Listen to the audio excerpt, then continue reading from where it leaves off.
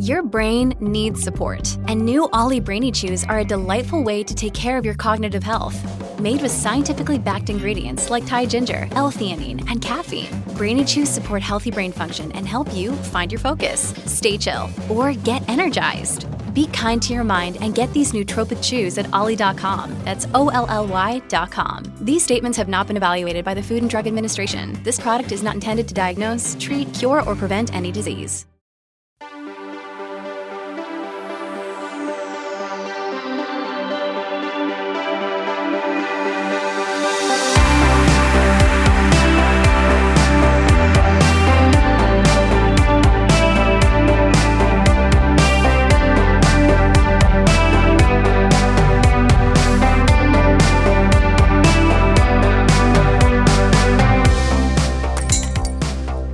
Hi there, and welcome to Fan Bites You'll Love to See It, a podcast styled after a delightful neighborhood video store where a pair of incredibly charismatic co-hosts and occasional guests rewatch old-ish movies and give it fresh takes, but like in a fun way. Because we're not like every movie rewatch podcast, we're a cool movie rewatch podcast. Every month we pick a theme. Every week we watch a movie, and then we decide if it has successfully completed its mission and therefore gets to enjoy some hard-earned decompression time in the comfort of our esteemed staff pick shelf, if it's got just enough fuel to stay afloat and hang out with the other middle-of-the-ocean picks of our totally acceptable middle aisle, or if it's a stinker and a sinker and shall be destined to languish under several layers of coral reef growth among scary sea creatures, toxic waste, and an endless carousel of what I eat in a day YouTube videos. Working the counter today, we have yours truly, Fernanda, stop calling me Jerry Prates, and my fellow government joke report, Danielle, men are afraid of stupid things, Riondo. Hi, Danielle. Hi. This is just all I learned in this movie, that's all. Government joke report is actually the perfect nickname. And we'll get into the why of that. But I will say that given the current state of affairs of the world, having a whole alien operation based on a joke report written by one dude does not seem that far-fetched. It's really real. It gets more real every year. Every year. We'll get into it. But just as a reminder, before we get into today's movie, this month we're once again pushing the boundaries of the timeless art of the pun and taking our cinematic journey into a new, unfamiliar, straight-up terrifying element: water. That's right. As the month of Aquarius advances, we too shall advance in our quest toward deciphering some of the many mysteries of the ocean in a month that shall be referred to as You'll Love to See It. Get it? See? S-E-A. We know you got it. You are here after all, so that must mean you are very smart and very cool. Cool enough for sure to forgive the fact that by sea and ocean, we really mean just any large bodies of water, and that by deciphering mysteries, we really mean watching humans be relentlessly chased, chewed, and or chopped up by creatures that tend to be byproducts of their own ambition, carelessness, and or sheer stupidity. So get ready to jump aboard our submarine, hear a long-ass and possibly scientifically shaky lecture about the dangers of depressurization, and banter about your several PhDs while grappling with some of the greatest mysteries of the universe, along with the crew members of 1998's Sphere. What did you tell him? What did I tell him? I told him I was here to see the plane crash. That's my job. Good. There was no plane crash. Spacecraft. But that was a report about a possible encounter with an alien being. You want to come with me? You are the human contact team that was recommended in the Goodman Report. We have a biochemist to assess the physiology of the unknown life form. We have a mathematician, because that'll probably be our common language. and we have an astrophysicist to locate its place in the cosmos. Try to relax. So you're saying that you have a fuselage from a spacecraft over a half a mile long that crashed into the ocean 300 years ago and it's completely intact? That's right. And the kicker is, something's still running inside. It's human. What's in his hand? I don't know. Hey guys, I'm getting a reading on the sonar. You're not alone out there.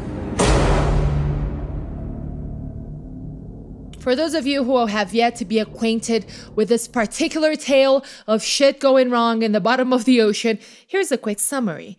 Sphere is a movie about a giant sphere, though not only about a giant sphere, because the giant sphere itself is a lot more than just a giant sphere. It's also a creepy, semi-alive thing that holds a very needy supernatural entity and the totally chill power to allow humans to physically manifest a bunch of stuff, including their very worst fears. Some of those fears are sea snakes and giant squids, which sounds dumb, but it's actually kind of fair because snakes and giant squids are really fucking scary. In any case, the movie is as much about the giant sphere as it is about the people who end up affected by said sphere, which in this particular case are, among others, Dustin Hoffman, Sharon Stone, Samuel L. Jackson, Queen Latifah, and the guy who plays Sabretooth. They're all smart people, which we know because they have several PhDs, yet their feeble earthly knowledge is not enough to save them from this sphere shit, because this sphere shit takes place in the bottom of the ocean, and the bottom of the ocean straight up sucks. That's what I gather. That's pretty good. Yeah. I'm like, it might be wrong. I'm still trying to figure some stuff out. I'm still trying to figure some stuff out, and I'm sure you're going to help me with it. But first, we're going to jump into the first segment of the show, the segment that we like to call Setting the Scene, in which we discuss our history with the movie, or we give a little background without going into spoiler territory, which means it's a safe zone for all of you who yes, we're getting started in our mission, hopping in our submarine to start setting.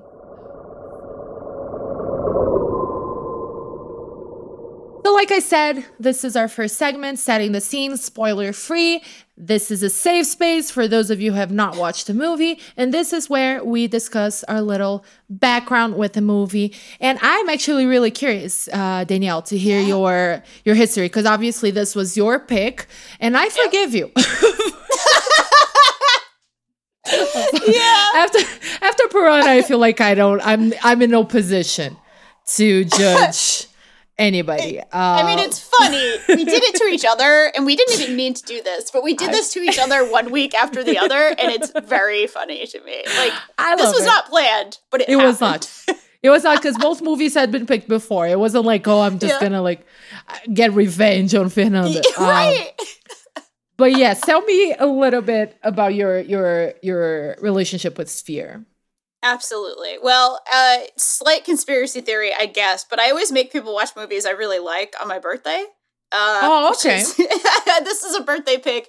And actually, believe it or not, so when I was a young one, when I was a teenager here in 1998, a thing to do, and I don't know if this is wild or if nobody's ever done this before or since, but was to have like a movie theater birthday party. And this wasn't renting out the movie theater. This is way before any of that. It was like you have a little party at home, and then you just go and buy like 8 tickets for you and like 8 of your friends, that kind of thing. Mm-hmm. And we did that with Sphere, and I loved it to death.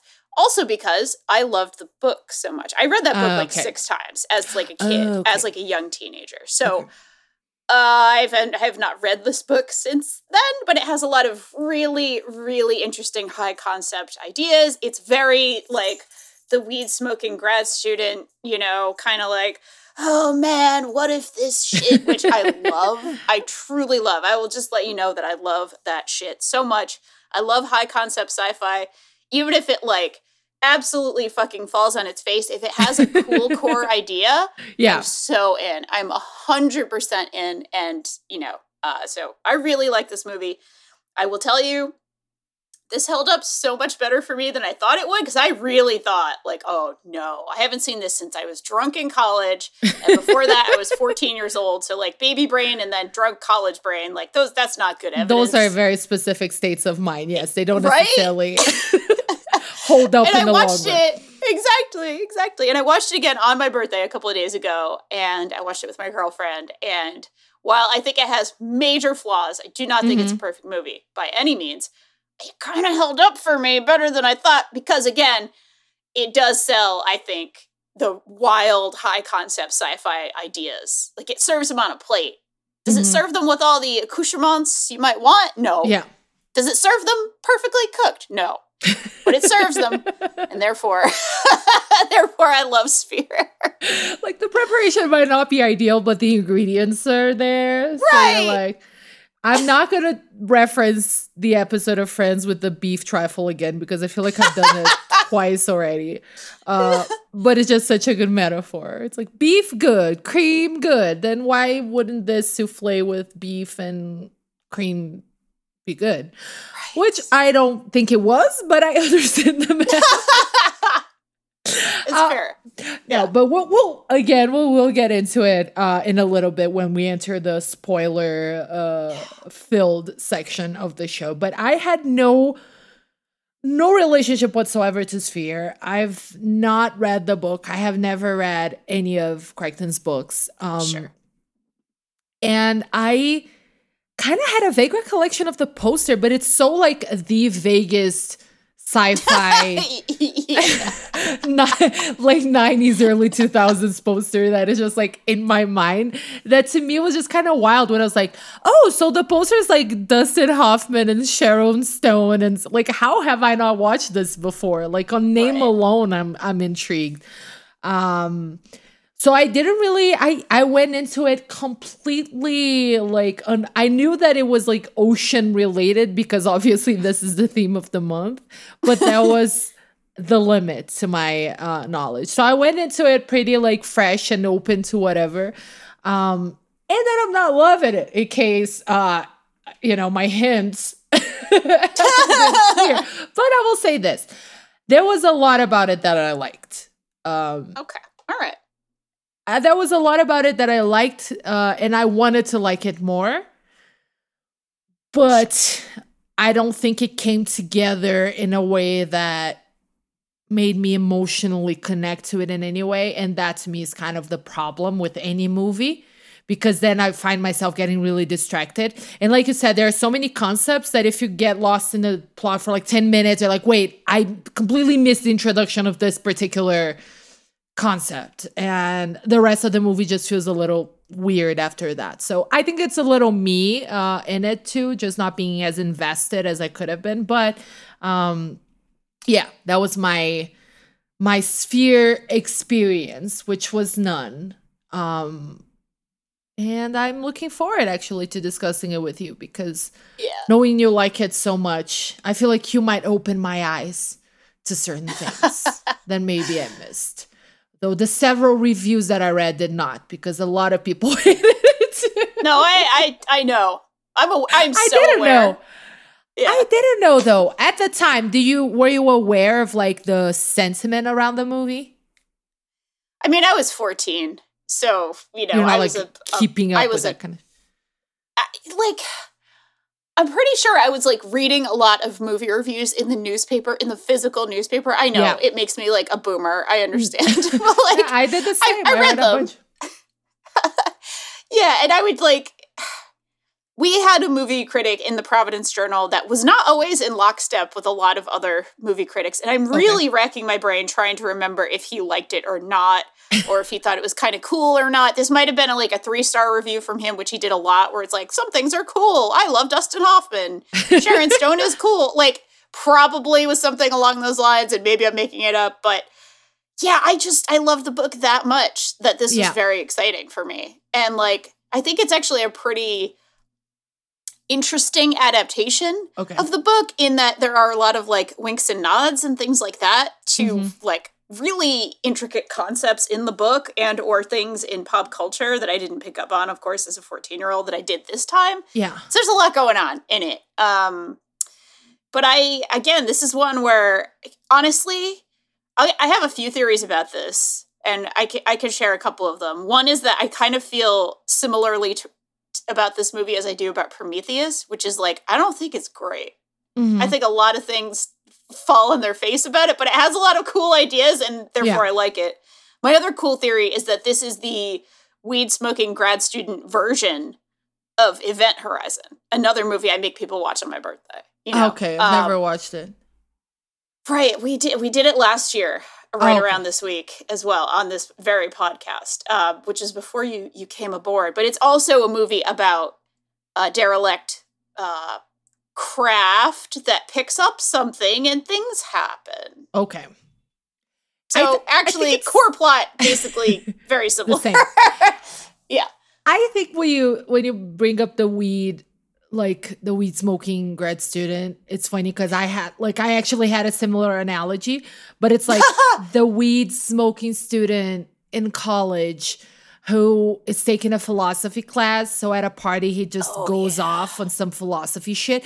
And the second you interrogate him about something, he's like, you wouldn't get it, and move on. So it's like, okay, maybe it's a little smoke and mirrors.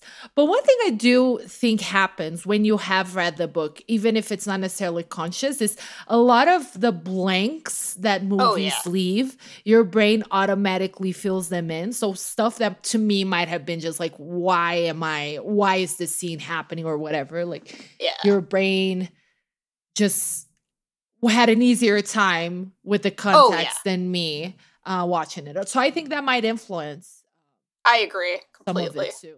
Yeah. But we'll get into it. We'll get into these specific aspects, and we're actually going to do it now. In our next segment, our second part of the show, which those of you who listen to us every week and who therefore are amazing and awesome and very sophisticated, congratulations on being weekly listeners. We like the casuals too. You all have a place here in our hearts. But as you may know, now we enter the parts where we do get into the spoilers, because we will discuss specific aspects of the plot, and we will inevitably discuss the ending of the movie, which I'm sure just Google Sphere ending and you might get a sense of how people feel about this ending. And spoiler alert, I don't think anybody likes it. It's awful, god awful. It's garbage. Hot, stinky garbage is what it is. We'll get into it and a lot more in our next section, stripping it down. But before we move on, please stick around for a little bit of ads. When you need mealtime inspiration, it's worth shopping Kroger, where you'll find over 30,000 mouth-watering choices that excite your inner foodie. And no matter what tasty choice you make, you'll enjoy our everyday low prices, plus extra ways to save, like digital coupons worth over $600 each week. You can also save up to $1 off per gallon at the pump with fuel points. More savings and more inspiring flavors make shopping Kroger worth it every time. Kroger, fresh for everyone. Fuel restrictions apply.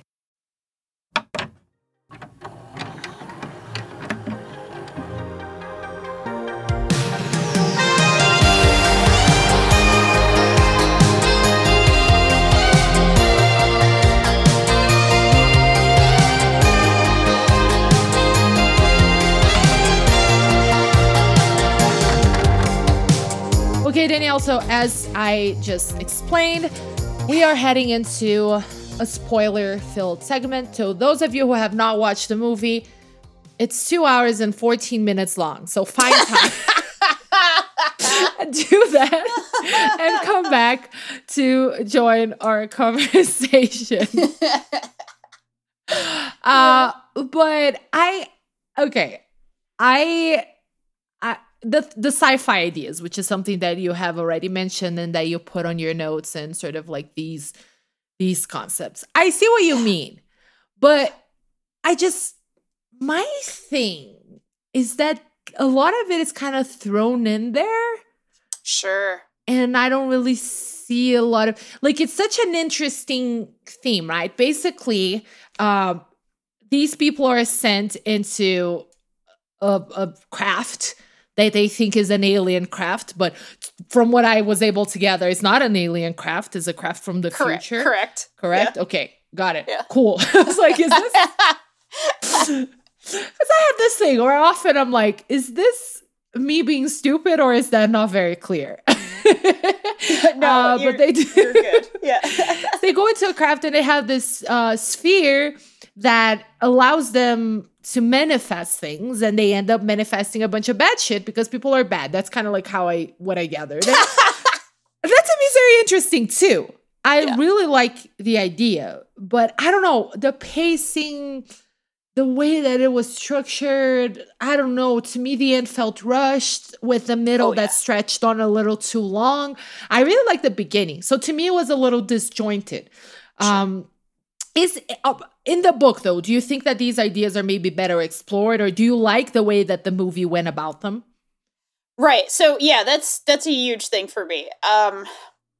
The book is really about sort of two core ideas, one of which is very, well, there's a few things going on here, but one, let's call it three core ideas. One, that there is some sort of alien artifact that was brought back. Again, there's like time travel happens, a black hole happens, but it's like an American spaceship from 2044 or whatever that picks the thing up, and then it causes their manifestations to happen. They crash land on Earth in like 1709 or something. So there's this great mystery of like, oh, we found this craft that's 300 years old. Holy shit.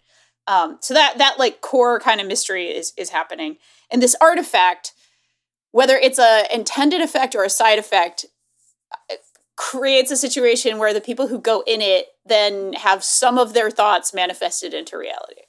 So like, one of the ways it's explained in the book that's really cool, and I'll just put this out there because this is the coolest thing, and I don't know why this wasn't a line. This should have been a Samuel L. Jackson line because he has all the best lines in this movie, where he's like explaining things in a simple way, as usual, as always. But like, it's his character, I believe. I haven't read it in a while, but it's his character, I believe, where, you know, they talk about the power at once they kind of know what's going on, and they're sort of like, this must be a test. Like, that this artifact is a test of, like, our intentions and our ability to, like, deal with power. And he's kind of like, not necessarily. And then he proposes this thought experiment where it's like, say we have, like, a satellite, like one of our normal satellites. And say there's a piece of, like, intelligent bacteria, and it encounters this satellite. And it's like, oh, it's a maze. It's meant to test my abilities. And it goes around and it gets zapped, you know, whatever, in the electricity of the satellite. And it's just like, I have failed the test. The gods or whatever aliens that devised this test for me, I have failed them. And it's like, no, it was just a satellite.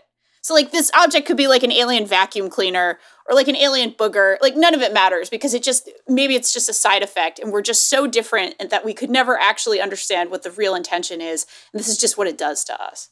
That idea is like the coolest thing on the fucking planet. And I am all about the like weed smoking grad student thing where it's like, dude, we just can't understand them. And there are a few lines in the movie, especially towards the beginning, where it's like they're trying to figure out intention and trying to figure out like, oh, what does anything mean? Like, it's reflecting things. Does that mean there's an intelligence in there? Or is it just, again, we just don't know. We just can't know. And that's truly fascinating to me. Like, this idea of like, oh, we just genuinely, we're not capable. Our brains are adapted in a very particular way to live on this earth with other things on this earth. And we could never know like what an alien intelligence is actually like, unless they were enough like us that to be able to think like us. Yeah, and and when you say this to me like this, I'm fascinated too. I just didn't get it from the movie. Right. It's not explained well. Like, there's like a couple of throwaway lines as they're getting towards the spaceship where they talk about that, where they're like, maybe it's like an unintentional thing. They breathe certain gas, and it's like, they're not trying to kill us, but they killed us because of an unintended side effect. Like, that idea is there, but not very well explained. Yeah, it's a part. I was actually rewatching a little bit of it. I watched this in two parts, listener, because I was like not really enjoying it, and I was like, you know what, this could just be a mood thing, so I'm gonna continue it tomorrow.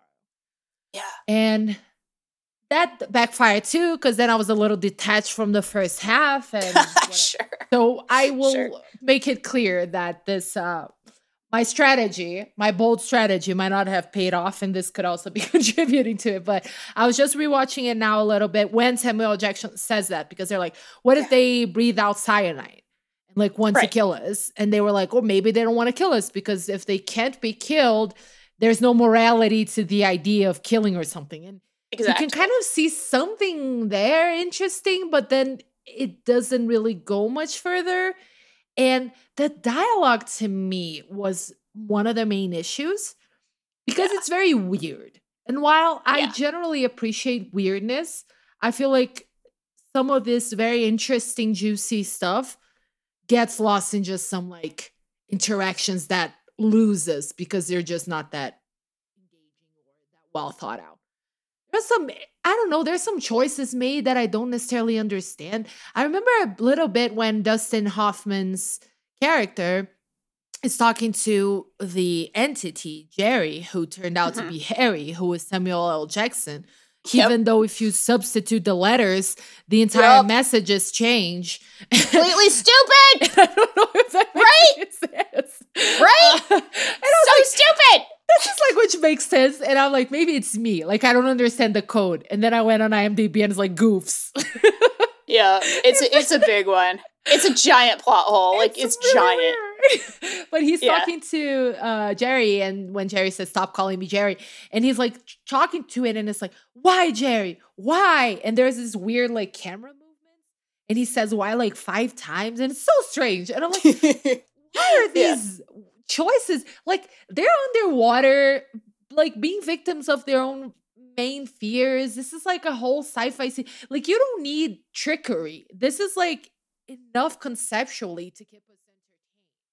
So I feel like mostly in the middle of the movie, that's kind of where I was a little, I don't know, disappointed or kind of lost in the soup of it all, because I do feel like the beginning sets it up in a very interesting, weird too. Let's establish that. For sure.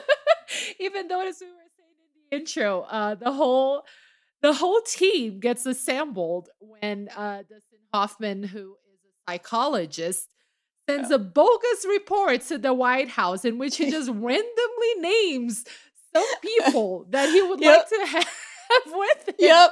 In the case of an alien invasion. And he did it for like $35,000, and it was just complete bullshit.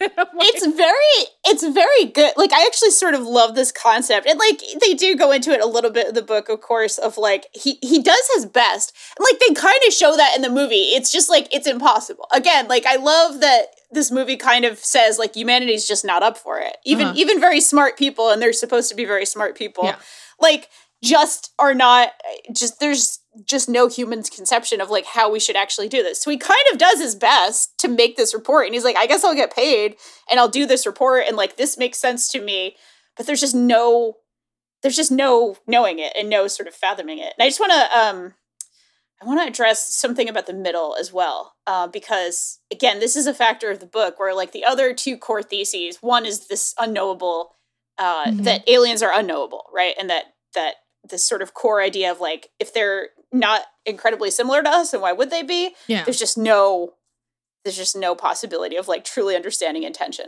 The second concept is that in the report, Norman talks about how you should never have 3 crew members ever on any team, because in teams of 3, people will always side with one another, and that's the whole middle of the movie. It's like once everybody else is dead, it's like their paranoia takes over and they're siding with each other, and it becomes incredibly bogged down and stupid, and it doesn't work at all in a movie, even though it's like more interesting in the book.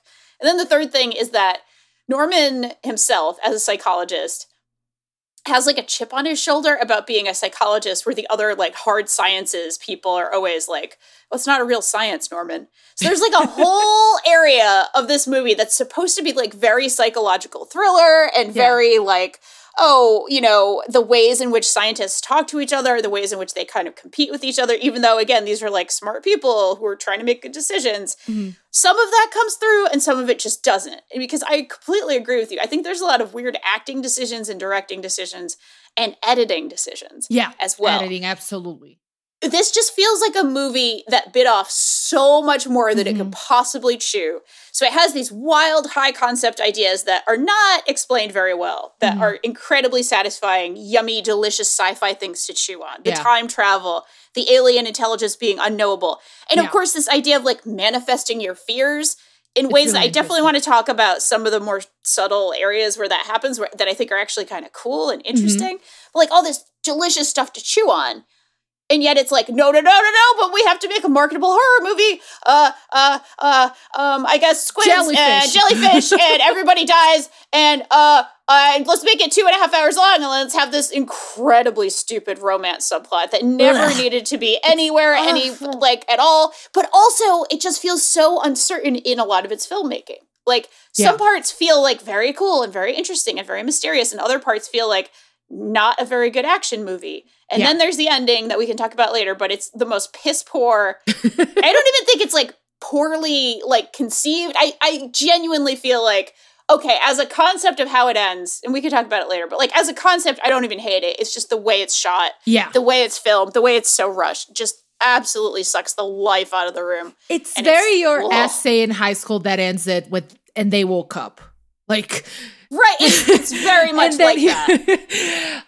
Because you just don't know what else to do with it, and it's running for way too long, and you just have to tie it all together somehow. It's just done now. Bye, the movie's over. Like, what? And that was 2 hours and 14 minutes later. I'm just going to say, that could have been shaved off other 90 segments. Minutes. This movie could have been 90 minutes long and much more satisfying. And have a better ending. Yeah, and have a much better ending. And I totally, and there are some even nice bits in the attempts at horror, like when they find the first body.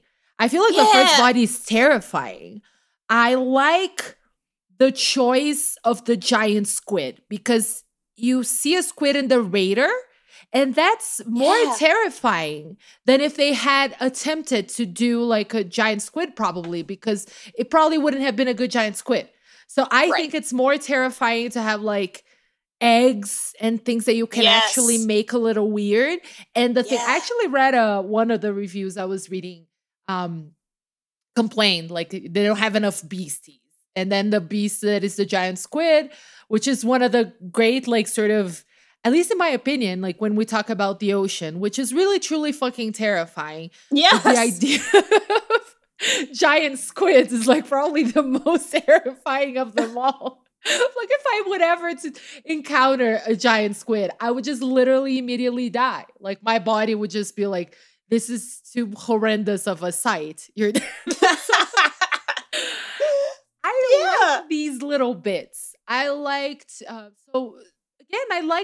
are some moments that I liked and some ideas that I liked, but I totally agree with what you're saying. I feel like some choices it felt jumbled. It felt like they were trying to put too much into it when there was really no need, because you had enough juice for a movie that could have been more compact and at the same time more complex and more competent in exploring these concepts. Because again, like the way you're explaining them to me, I kind of like want to read the book now. I'm just like, oh, if I had, maybe I'll rewatch the movie and like see the things I missed. But I missed a lot of it on it, watching it. And it's very interesting. So the thing you mentioned, the romance, it's barf. The whole concept of the romance, which I'm gonna put in quotes because it's actually just like a fucking terrible situation that Norman, Dustin Hoffman's character, was a psychologist and he had an affair with his patient who happens to be patient/student. Patient/student. Really unclear what the fuck. Massive entirely. Yuck. Yeah, it's real bad. It's really bad. And although I do have a thought about some part of it, but I want to hear your thoughts first. No, I actually wanted to ask you because you did bring up something very interesting and you have that in your notes. And it made me think about the Sharon Stone character much more kindly because I didn't really like her in the movie. She's very distressed the entire time. Like that's kind of feels like her role. And then You're right in a lot of the points that you make about the reasons why she's this distressed character and why I feel like she ends up being the more profound character of them all, why she ends up sort of manifesting the actual, like, more, the more serious traumas rather than just like stupid creatures and dumbass shit. Like, she's actually yeah. So I wanted to hear your thoughts on the Sharon Stone character. Yeah, absolutely. So much of her character, again, and this is reading things charitably, and like I'm actually really with you. I happen to love this movie, but I think it has 1,000 problems. But a charitable read of the movie says this. Here goes. She goes in. Maybe not before anybody else, but way before you think she goes in. Mm-hmm. And her fears start manifesting way before other stuff happens. So, Commander guy, whatever, I don't even know what his name is. Commander of the mission guy, right? That guy. Mysteriously, he's obsessed with every aspect of this mission, every detail, everything about every single person on this entire mission. And yet he somehow finds a report with Norman's like psych notes in it about so sorry, we have to do a content warning here for suicidal ideation. Yeah. Content warning right here. Boom, boom. He just mysteriously finds these notes like randomly. Like that just happens. He just happens to find that thing in the middle of this mission. No, I don't think so. I think that manifested because Beth is really fucking afraid of all these fucking men thinking she's stupid and weak and helpless and has mental health issues. We see all of this like very much in the text of the movie because that's what she's afraid of. She's afraid of not having food. She's afraid of these men like thinking she's stupid and weak. Like that's exactly what she's afraid of. Like she's afraid of all this paranoia and she's afraid of wanting to die and like things that are like frankly incredibly relatable. Like she's this badass woman scientist, biochemist. She's the only fucking doctor aboard too who knows how to deal with basically anything that happens. She's the only person who knows how to deal with legitimately any situation. She can give people shots. She can give people chemicals. She can actually treat things. She actually knows how to deal with the snakes. So she's the most competent person on board. Yet because she's socialized as a woman, she feels like this deep like worry about the men not trusting her and not thinking she's smart. I think it manifests like immediately in things like, oh, people found that report. The commander guy found this report on her that she had a suicide attempt and found notes that Norman had taken. Like it really adds a flavor to the movie. Again, I'm reading it charitably and I know I'm reading it charitably. So don't worry. I don't think I'm like, I think this movie's a genius or anything. But it's so much more interesting if you think of it that way than just it's a shittily written movie. But now, again, like, I wish I had watched it with, like, Danielle commentary. Like that feature on the DVD. I'm like, this is stupid dialogue. And then you're like, well, actually, I think this... And I'll be like, oh, love this dialogue. I feel like we should be offering this service. We should probably hit somewhere in the middle. And also, like, to be clear, I think this is a point that my girlfriend had made in watching the movie. That, like, no, this guy...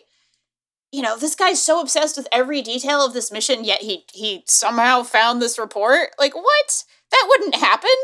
No, this must be her being afraid of stuff. And we never see her go in. So it's like completely up to like interpretation when she goes in. It could have been first. It could have been even before Harry. Like, who knows, And it was interesting because I was watching sort of that part when they're all accusing each other of having been in the sphere, because at one point they only know that Harry has been in it, right? And that's kind of what you were saying. There are three people and they're kind of like turning on each other and they're both trying to convince Norman to trust them, that the other one's lying. And honestly, Harry looks shady as fuck the entire time. And he goes in, and it's like very clearly hinted at that he goes in really early too. Yeah, and that all of them went in early, and like they're all fucking doing this. But that didn't happen, and then Rodrigo came in the room, my partner, and he said, "It's like, wait, so did she go in?" And I'm like, maybe, and I missed it. Maybe I was looking away. I don't. I think it's implied that she definitely went in, but it never. But we never see it. Like when I feel like it's never clear when she goes in, and that's why I think it's very early, and that the guys are first of all being sexist bastards, but also that they're acting that way because she's afraid that they think that. And so they are acting a certain way because she's manifesting, or she's manifesting these things like the food being away, or the bombs going off, or the, you know, or the report showing up mysteriously for Commander Guy. Like, these are the things that are manifesting in reality because she's afraid of them. In fairness, Commander Guy did relatable. Okay, a mission based on this one report. Right? By this one psychologist guy. So right. Exactly. I am just obsessed with this core concept that it's like they're all there because he wrote a thing once. It's very funny. But it's very like that tracks now that we live in the world we live in now. It's like that tracks. That track. Yeah, 10 years ago, I probably would have like scoffed at this very premise. And now, and I've been listening a lot. Like I have my phase. I listen to a lot of podcasts and I have my phase. It's like I went through the true crime phase, like every basic white bitch. I went through. So I have my, and I'm now like in the CIA sucks phase of podcasts, which is very rich, I would say. Yes. Oh, yes. And very wide encompassing. You can hit every genre. CIA blunders alone. So I'm very much living my, wow, these dudes who rule the world are all much dumber than we all thought. Like, oh. Yep. I'm really going far into that concept at this juncture of my life. So this movie, like this center concept really fell into it nicely. And then also like the little things, like you put that in your notes, the banter, and they're like, oh, I got my first, like I got into MIT when I was like 10, whatever, like pre-puberty or whatever. I don't know, 10, 19. Right. And they're having these dumbass conversations that they're very dumb, but at the same time, I feel like they kind of play into what you said of like, these are these amazing academic brains who are supposed, like if anybody is to be trusted with the freaking secrets of the universe, it would be these people. And at the same time, no. Exactly. What do they manifest? Stupid bullshit. Like snake, fish. I don't know. Which, again, in fairness, I probably would have manifested that too. Because snakes are my biggest fears. So I hope I never run into a sphere that lets me manifest things. Oh, 100%. Okay, government 100%. People listening to this, don't ever trust me or recruit me to your sphere mission. I will be a liability. I will not help in any way. I mean, like, no joke. Like, so I have OCD. I have real OCD, actual OCD. Okay. I don't just say like, oh, I have OCD. And like I just like so OCD. I need to like my socks to be like pointed a certain way. Right. I love when people say that. I don't actually care that much, but like I do. I actually have it. And like any sci-fi or fantasy or horror about like, oh, the concept is your thoughts become real. Yeah. Or even just anybody can read your thoughts is like truly like, oh, throw me out the airlock. I don't want to be here. Like I would rather anything than that. The aliens trying to shoot me. It's like, please, you know what? Acid spitting alien, much rather deal with that than other people seeing my thoughts. Like 100%. I can get a gun and shoot an alien. I can't do that with a literal thought inside my head. Exactly. So it's almost like, oh, this movie does not actually scare me that much, but like that idea fucks me up so bad that I'm like, oh, this is exposure therapy. This counts. I should tell my therapist, like, oh, this counts as exposure therapy here. But also I like recognize that because of like how strong my relationship to that idea is, I might just connect with this movie more than I would have otherwise. Like it might just be like, oh, this is the scariest concept in the universe. I want to watch this. Like that sounds interesting. Obviously, like in your case, I can feel why that would be stronger, of course. But like I would say also it is a human, it's very like relatable at a human level too, because and we see this concept explored also in other things, right? The idea that nothing really is more terrifying than our stupid ass brains. Yeah, for real.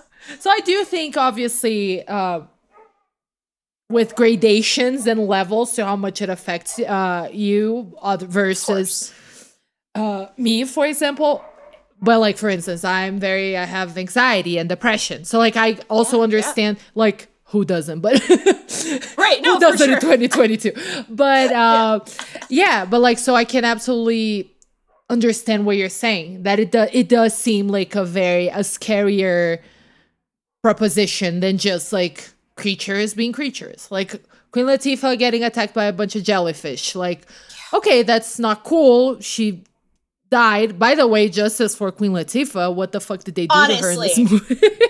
Honestly, Queen Latifah, I just have to say also, I want to hear your point, but Queen Latifah, and that's Margot Gomez, who's the other officer. She's like an amazing queer comedian, actually, and she's somehow just in this movie.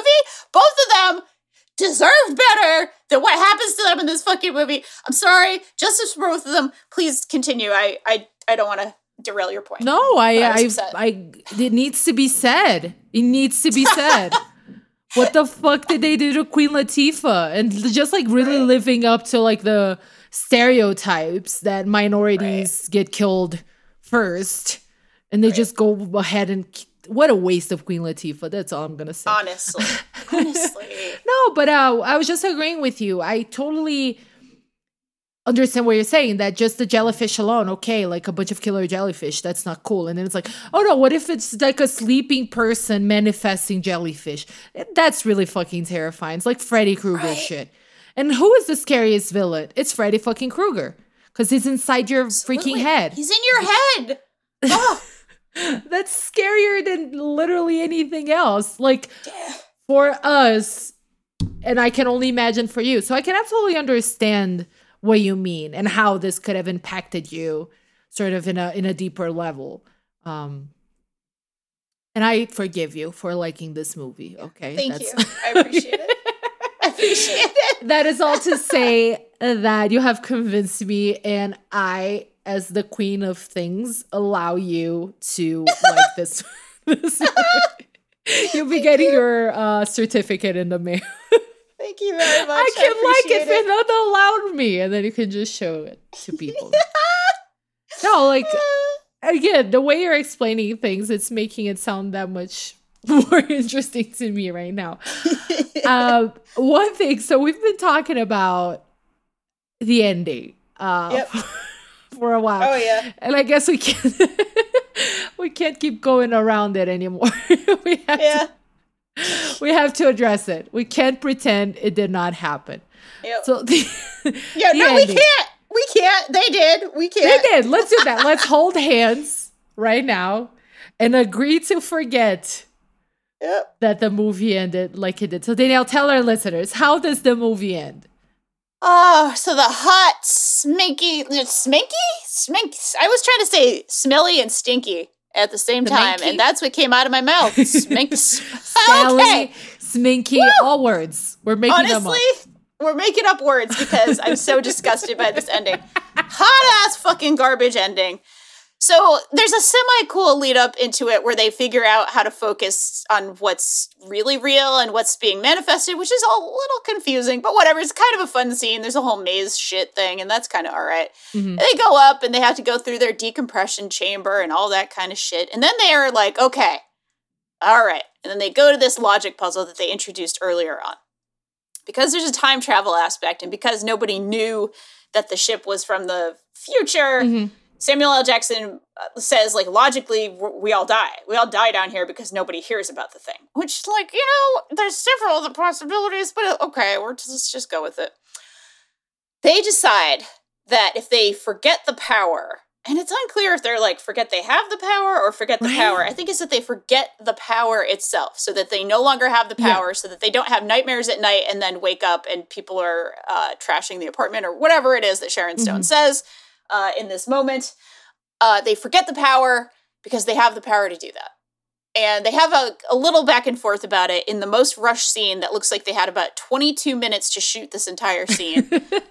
Really, really sucks because it's so rushed. And it's like, these are three genuinely great performers. Like, this is, something went wrong. Something went actually wrong in filming this scene. I want to know what it is, but something didn't go right. If I ever they kind of go back and forth, hang out with any of them, I'll ask. I'll be like, Danielle must know. Next time I hang out with Sharon Stone, which is every other day. Yeah. Like, she comes to Mexico City all the time, and we nopales tacos, and I'm going to ask her, just between us gals. Just between us gals. What the fuck happened on that set? Like, what? Did you seriously, like, was the lease up on the set? Like, what happened? Like, somebody had a parking ticket? Like, I don't know, but something happened. There's construction going on in the background, so, like, we gotta film this in 15, guys. Like, we've got 15. Better nail it in one. Oh, you fucked up the line? Whatever. Go with it. Print that. Like, sorry, I'm just so mad at how rushed it is. But, like, they go back and forth about, oh, what a great power. No, we shouldn't have it. We shouldn't have it. We shouldn't have it. They hold hands and they forget the power. And for some fucking reason, like, this is kind of bad enough because it's a very cliched thing. But, like, I can kind of see it as a concept where it's like, you just bit off more than you could chew as an ending. And, like, okay, this is, like, a neat little ending kind of thing where it's like, I could forgive that potentially.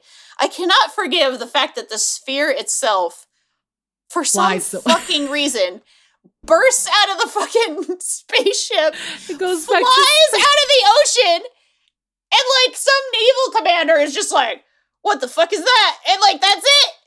It's like, done. The sphere needed to be set free, basically, by these three assholes. Completely against the point of this is some kind of artifact that we could never actually know what its intention is. Yeah. We could never actually know, like, what it was actually supposed to do. Again, this might be an alien vacuum cleaner, and it just has this effect on people because we're different and have different biology. But, like, no, it has to, like, go for a little flight. And it's also the worst CGI by far in the movie. In a movie that is, like, has tasteful 90s CGI. I agree it's used pretty sparingly and mostly to do, like, effects and things. It's not like, there's a big gross CGI critter. Even the sort of glowing sphere as you look at it inside doesn't look that bad. It's weird, and it's just a texture, right? Yeah. But it looks so stupid. Oh, it looks so stupid. and like you said, like, the concept itself, okay, if maybe that's it, they need to agree to... I don't hate the idea that they have to agree to forget that this power exists. Otherwise, they will forever be too tempted or tied to it, or the military will weaponize it. Like, that's sort of an implication too, because they're in, like, a naval center or whatever. Yeah. And you have, like, Dustin Hoffman's character. I one day will learn to say the characters' names, but not today.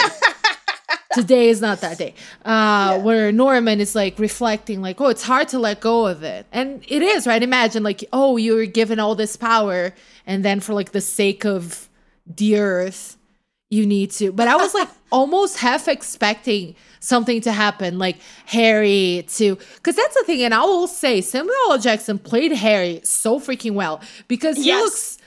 terrifying. I actually read a review that I thought there was a throwaway line there that was really funny. That was like, few things are more unsettling in the movie universe than Samuel L. Jackson smiling. And it is, because his smile can mean so many freaking things. Yeah. Yes. And he plays this character at that verge of being like, he's hiding something, but also I like him.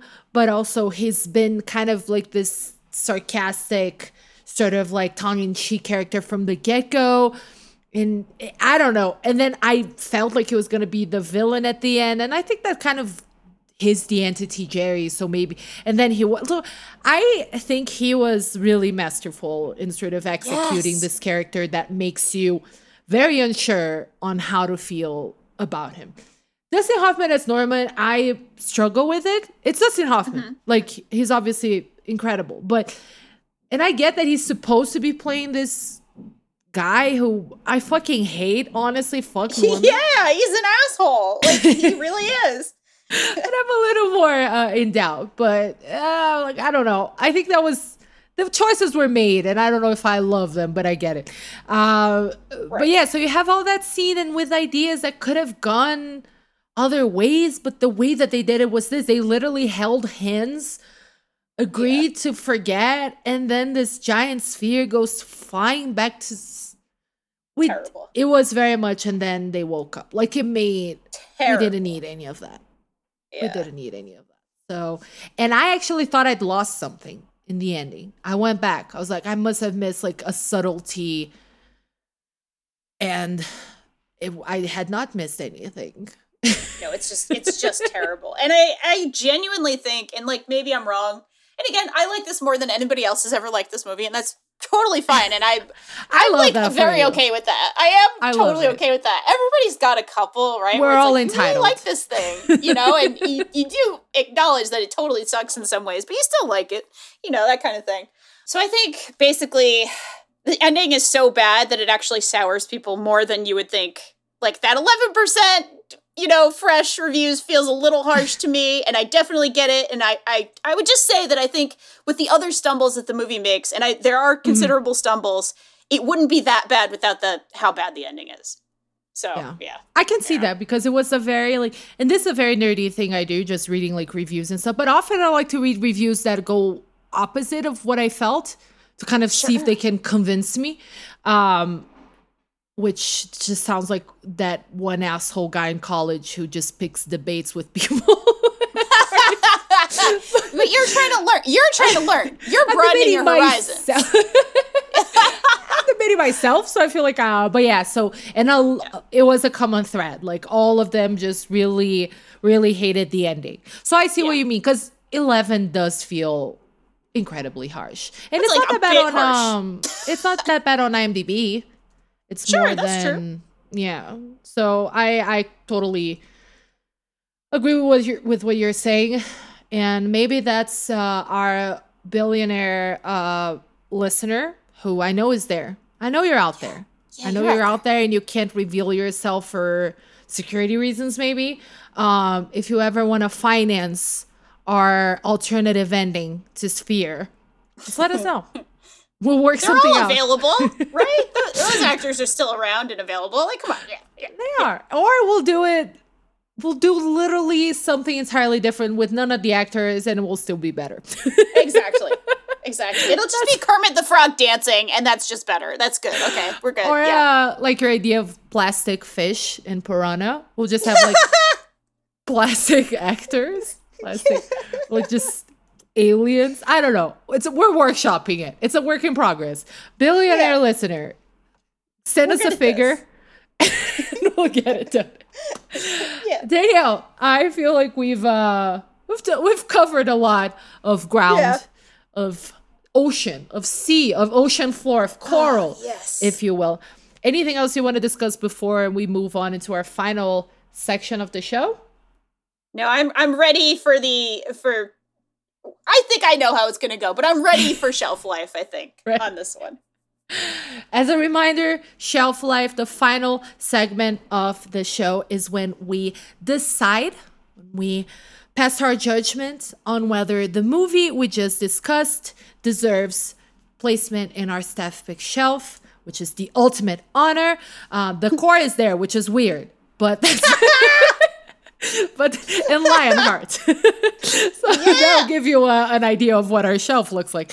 Middle aisle, which is totally fine too. We have a ton of really good, solid picks just hanging out there. And of course, whether it deserves our lowest rating, the dumpster, the mysterious dumpster, where, I don't know, people materialize giant squids and giant snakes.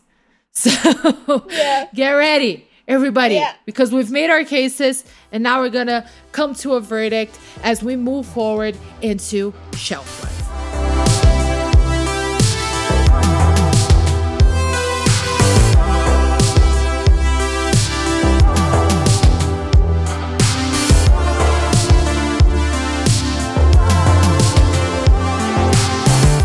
So yeah, Danielle, everything that had to be said has been said already.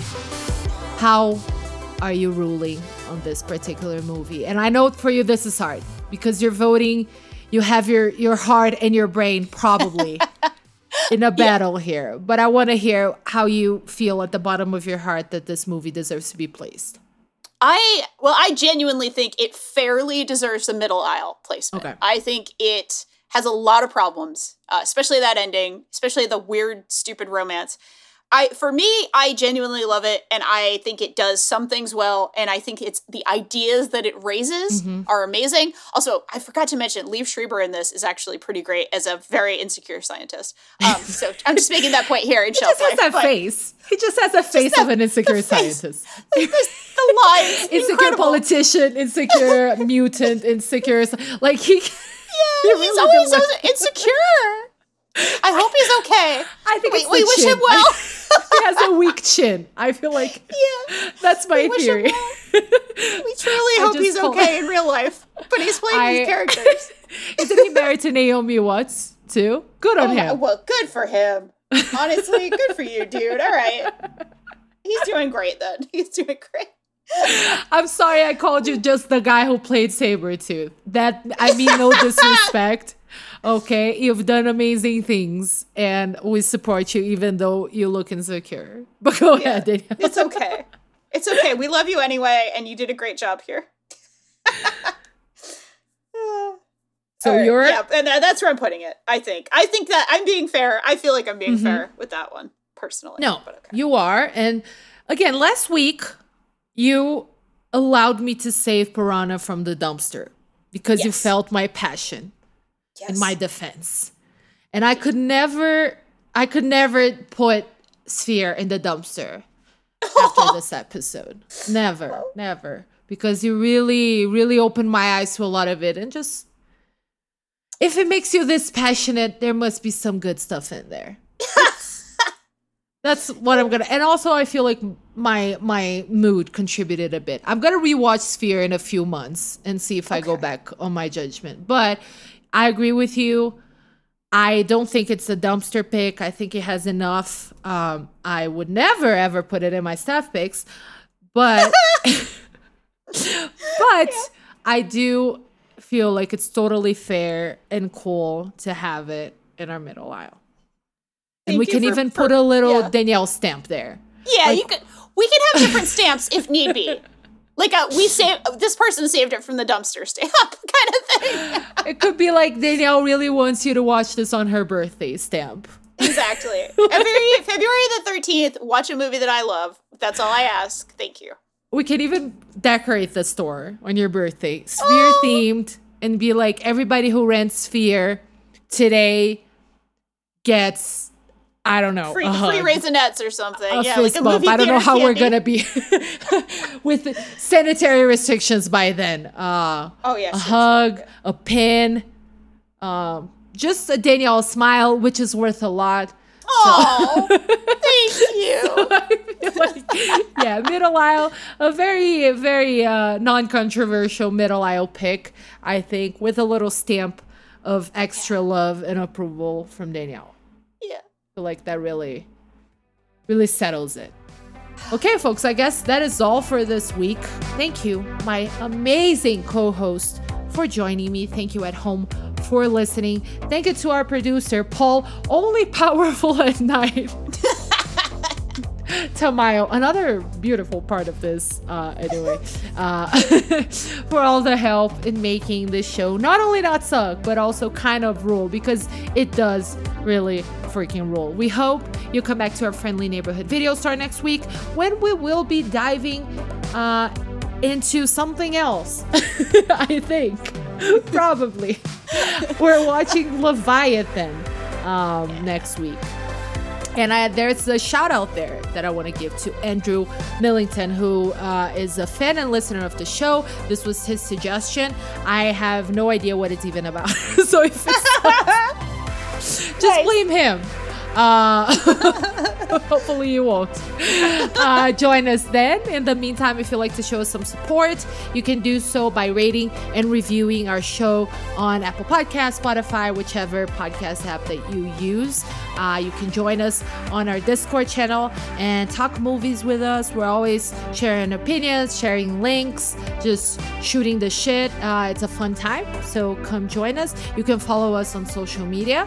I'm on Twitter at Nanda Prates, NANDAPRATS_, and on Instagram at just Nanda Prates, same thing without the underscore. Danielle, where are you on the interwebs? I am on Twitter at Danielle RI.